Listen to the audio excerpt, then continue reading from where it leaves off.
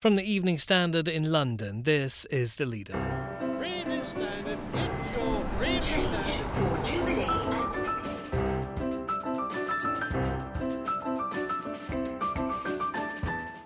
Hi, I'm David Marsland. The election has been called and we fear it's going to get nasty. Politics has been pretty angry recently. We've got some MPs standing down, they say, because they just can't take the hate, they can't take the pain, the anger, the division in the House of Commons and beyond. Our associate editor, Julian Glover, on how a simmering culture war could explode this Christmas. Also, I think we're going to see quite an angry campaign. I mean, one of the things I'm quite worried about, actually, is the levels of aggression. The final Prime Minister's questions before the election was stormier than usual. Our Londoner editor Aisha Hazarika wonders if it set the tone.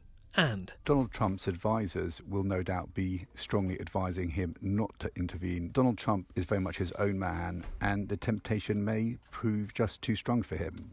Donald Trump's scheduled to make a UK visit right in the middle of the campaign. Our deputy political editor Nicholas Cecil asks if it'll make a difference.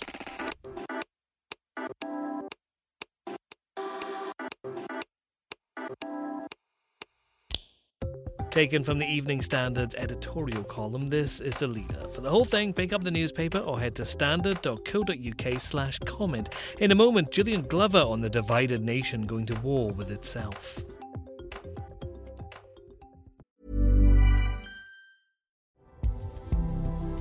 This edition of The Standard is brought to you by the AXA Startup Angel Competition. I'm Sharmadean Reid, founder and CEO of The Stack World, and I'm here to help you turn your business dream into reality. There are 6 chances to win the competition, including 2 top prizes of £25,000, mentoring from myself and leading UK founders, plus business insurance for a year thanks to AXA. Go to standard.co.uk/AXA Startup Angel for details on how to enter and complete your entry by the 2nd of June 2024. Good luck.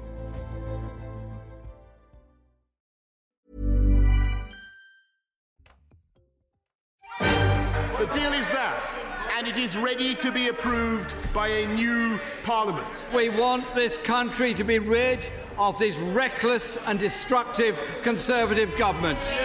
Joe Swinson. This is not only about whether we remain in the EU or whether we leave, it's about who we are as a country. Well, we can all go, ooh, like children, but we are trying to actually get something through. Labour's Jess Phillips at the end there, trying to get her voice heard in a Commons debate where Speaker John Bercow was working overtime to keep the House in order. The election's been called for December 12th, and our editorial column says it's already looking ugly. Voters are no longer simply divided on economic lines, left versus right, but along cultural lines too, open versus closed. The Prime Minister wants, as always, to have his cake and eat it. He says this is an election about getting Brexit done, while scaring Remain-inclined voters with the economic threat of Jeremy Corbyn. Boris Johnson has friends in his effort to shape the subject of this contest. The Liberal Democrats who enabled this early battle also want this election to be all about Brexit and stopping it getting done. Only the Labour Party doesn't want to talk directly about Brexit, for it divides their support among those who feel left behind in depressed industrial towns from their young millennial support in the cities. This culture war, already simmering here in the UK, could explode in this election. Brexit is about how we see ourselves as individuals and as a country. It is a weapon in the war of identity that is now raging. Associate Editor Julian Glover, we do have an election. Who would have guessed that was coming? I think we did. Yes, the Evening Standard at the start of the year said this is a year there'll be a general election, and we're sneaking under the wire. 12th of December, all underway. Nobody yet knows what's going to happen. The only thing we can tell is that lots of MPs in the current Parliament don't want to take part. The news is full of people standing down. Lots of opportunity if you want to be an MP. Get in there quickly. Is this just going to be about Brexit? Is that all anybody's going to decide upon? Well, today's leader tackles that question. Some of the parties want it to be about Brexit. The Conservative Party will say, get Brexit done, then move on to the big things in the future. By done, they're being a little thin with the truth because, of course, it's just get Brexit to the next stage of Brexit talks. Lib Dems, vote for them, stop Brexit. Labour, a bit more complex. They put out quite a smooth election video online. Big audience for that over the last 24 hours. It wasn't about Brexit. It was about Corbyn and the things that they want to do. And we say in the editorial today that there's a big chance it won't only be about Brexit, because Brexit isn't really a thing. It's just another element in the identity war that's sort of gripping the country. Where do you stand? Open or closed? Looking to the future? Looking out to the world? Or are you worried about the world and want to narrow down a bit? Brexit's a thing that's part of a bigger battle, not just a question on its own. The problem with elections that are around identity wars, though, is they can get pretty nasty. My identity is better than yours. Could this go that way? Oh, mine's much better than yours. Come on. No, it could get quite nasty. And politics has been pretty angry recently. We've got some MPs standing down, they say, because they just can't take the hate. They can't take the pain, the anger, the division in the House of Commons and beyond.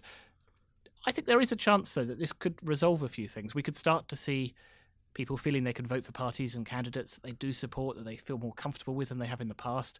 Lots of fluidity, people changing allegiances, people have moved party in the current parliament a lot. There are candidates for the Lib Dems who at the last election were Tories battling against the Lib Dems. We've got people like Dominic Grieve, highly respected figure, great Conservative MP until recently, now standing as an independent against the Conservatives. Maybe the Lib Dems will come on board.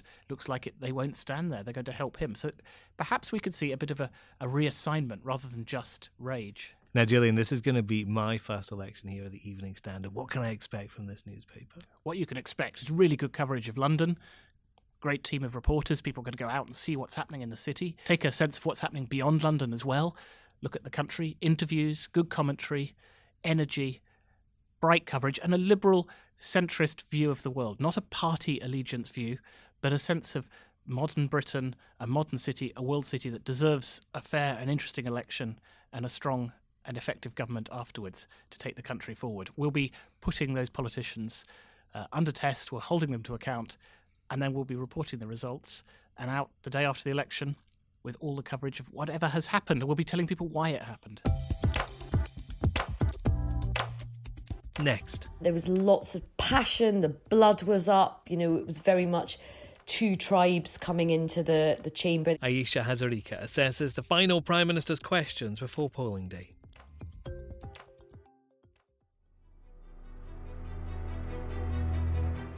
The last PMQs before the election started nicely, with tributes paid to outgoing, in every manner of the word, Speaker John Bercow. Then normal service resumed, as Boris Johnson and Jeremy Corbyn fired campaign lines at each other, and MPs showed their eagerness for an election by shouting as loudly as they could behind their leaders. Our Londoner editor Ayesha Hazarika was watching it all out of the office.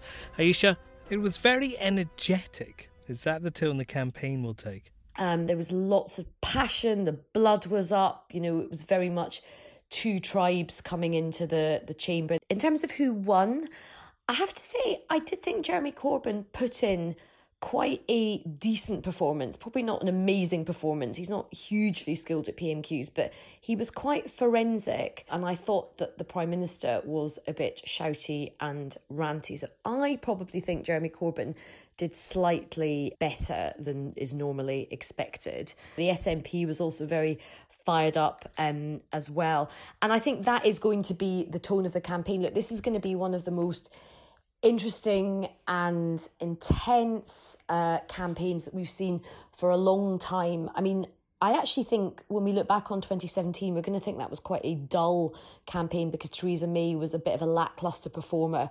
Boris Johnson, I mean, I'm not a huge fan of his, but he certainly likes getting out on the road. He's much more energetic. He's much more spirited. He's much more aggressive.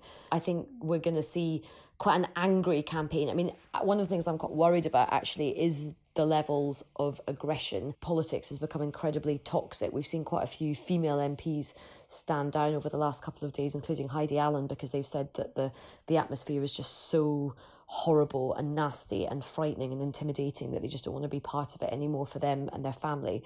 So I do hope that all politicians, and indeed anybody who's reporting and commentating on the election, will be moderate in the language that they use. Were there any hints in there about what issues outside Brexit could come up over the next few weeks? I think the NHS will come up a lot from the Labour Party. They will want to try and stay away from Brexit because their position is trying to still face in two directions, trying to please Leavers and Remainers, although they are saying that they want a people's vote. They will massively want to concentrate on things like schools, hospitals, public services, police, local government services, adult social care.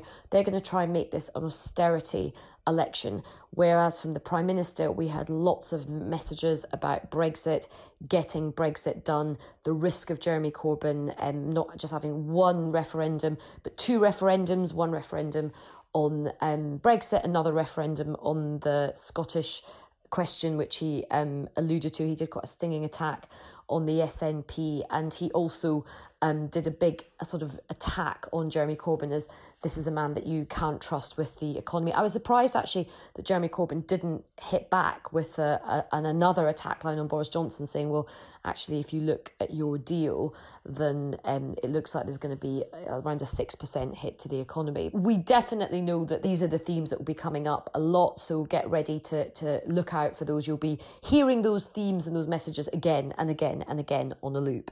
Ahead of the rally, there were some nice words for the Speaker, John Bercow, even from Boris Johnson. Mr Bercow steps down tomorrow. He's been unusually influential in the Speaker's role, hasn't he? Such a big figure. He really elevated that role of Speaker into something which is not just, huge in this country. He's become a bit of a global figure. Joe Murphy and I interviewed him probably about a month or so ago now, when he said that he was going to step down. And, he's a fascinating man. He's been on quite a interesting political journey himself. He started off very much on the right wing of the party. He was very much part of something called the Monday Club, which was very, very hardline anti-immigration. He's been on quite a big progressive journey. And now one of the legacies in the House of Commons is that he really champions diversity, racial diversity, LGBT diversity. He sort of opened up Parliament to visitors and schools, and he's tried to make the staff a bit more reflective of the society it serves. But the thing he will be known most for, and I think he's been a very good speaker from this point of view, is he's made Parliament relevant again. He's used urgent questions to give the opposition MPs much more of an opportunity to hold government ministers to account. So they will often sort of drag the minister away from the department or from a visit to answer a really important question in the House of Commons. And of course, on the issue of the day, Brexit, he's really tried to make sure that Parliament has not been sidelined. He's made sure that it hasn't just been a small group of people in the cabinet, the executive, that have had all the power. In my view, and I know this is controversial, many of our listeners may disagree, I think he has really upheld the tradition of parliamentary sovereignty in this country. So I'm a big fan of his. I think very, very big boots to fill, and it's going to be fascinating to see who the next speaker will be. I hope it will be Harriet Harman. I do declare I used to work for her. I think it would be great to have an experienced woman in the role. But the other person who is very popular with the MPs is Lindsay Hoyle, who is the Deputy Speaker. So that is going to be very interesting to see who takes over. And they, of course, will have a huge role to play in shaping the next phase of Brexit and whoever is our Prime Minister after the general election. On December 3rd, Donald Trump is due to visit the UK. The trip's been scheduled for months, but no one expected it to come during a general election, just a few days before the polls open. Could it have an effect? Our deputy political editor Nicholas Cecil's in our Westminster office. Nick, why is Mr Trump coming here in the first place? Well, Donald Trump is coming to Britain for a 2-day NATO summit in London, which starts on December the 3rd, and that will be just 9 days before polling day on the 12th. Could that visit have an impact on the UK election? Well, it certainly could. Donald Trump's advisers will no doubt be strongly advising him not to intervene in any way in the campaign. But Donald Trump is very much his own man, and the temptation may prove just too strong for him. From Boris Johnson's point of view, he could use Mr Trump's visit to highlight his prime ministerial credentials. He could be photographed standing shoulder to shoulder with Mr Trump and other world leaders discussing security issues at the NATO summit, such as Syria and Islamic State. From Jeremy Corbyn's point of view, he could try and use a visit to trumpet his claim that Mr Johnson is pursuing a Trump deal Brexit. And this, he would argue, would see Britain open up to US agricultural imports such as chlorinated chicken and the NHS to US pharmaceutical giants. And in PMQs today, Jeremy Corbyn was raising the prospect of US involvement in the NHS following any kind of post-Brexit UK-US deal. Well, this story has flared up again because after a Channel 4 Dispatches report on Monday, which said that there had been 6 meetings between UK and US trade officials at which drug pricing was mentioned. Now, the Health Secretary was asked about this report this morning and did not deny that these meetings had taken place. He said there'd been no formal meetings where drug pricing was discussed and that it's against government policy to make any changes to drug pricing. But certainly Mr Corbyn used the last Prime Minister's questions of this very short parliamentary session to focus on this idea that a UK-US trade deal will lead to changes in the way the NHS buys medicine. Now, in general, international leaders don't tend to get involved in the internal affairs of foreign countries, but Mr Trump's already meddled a little bit in British politics. He supported Boris Johnson even before he was Prime Minister.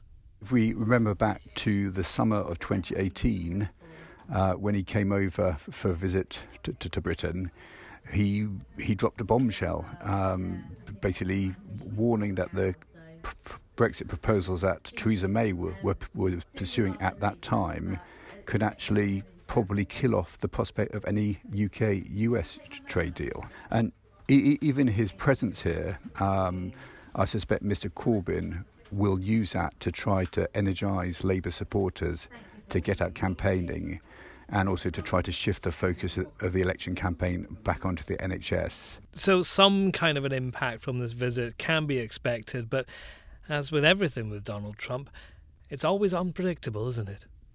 When he wakes up in the morning, a large part of the American government is waiting to see what he's going to tweet next.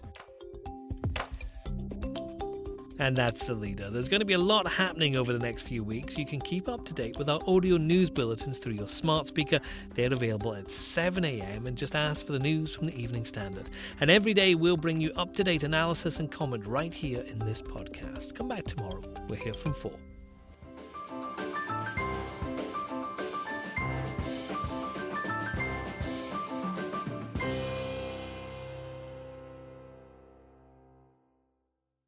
Hi, I'm Lawrence Dallaglio, host of the Evening Standard Rugby Podcast, brought to you in partnership with QBE Business Insurance. The show is available to listen to now and right up to the end of the season, when the winners of the Champions Cup will be crowned at Tottenham Hotspur Stadium, and the fight for the Premiership title will be decided at Twickenham.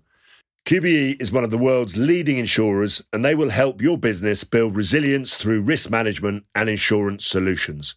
Subscribe and download now, wherever you get your podcasts. Thanks for listening. Even when we're on a budget, we still deserve nice things. Quince is a place to scoop up stunning high-end goods for 50 to 80% less than similar brands. They have buttery soft cashmere sweaters starting at $50, luxurious Italian leather bags, and so much more. Plus, Quince only works with factories that use safe, ethical, and responsible manufacturing. Get the high-end goods you'll love without the high price tag with Quince. Go to quince.com/style for free shipping and 365-day returns.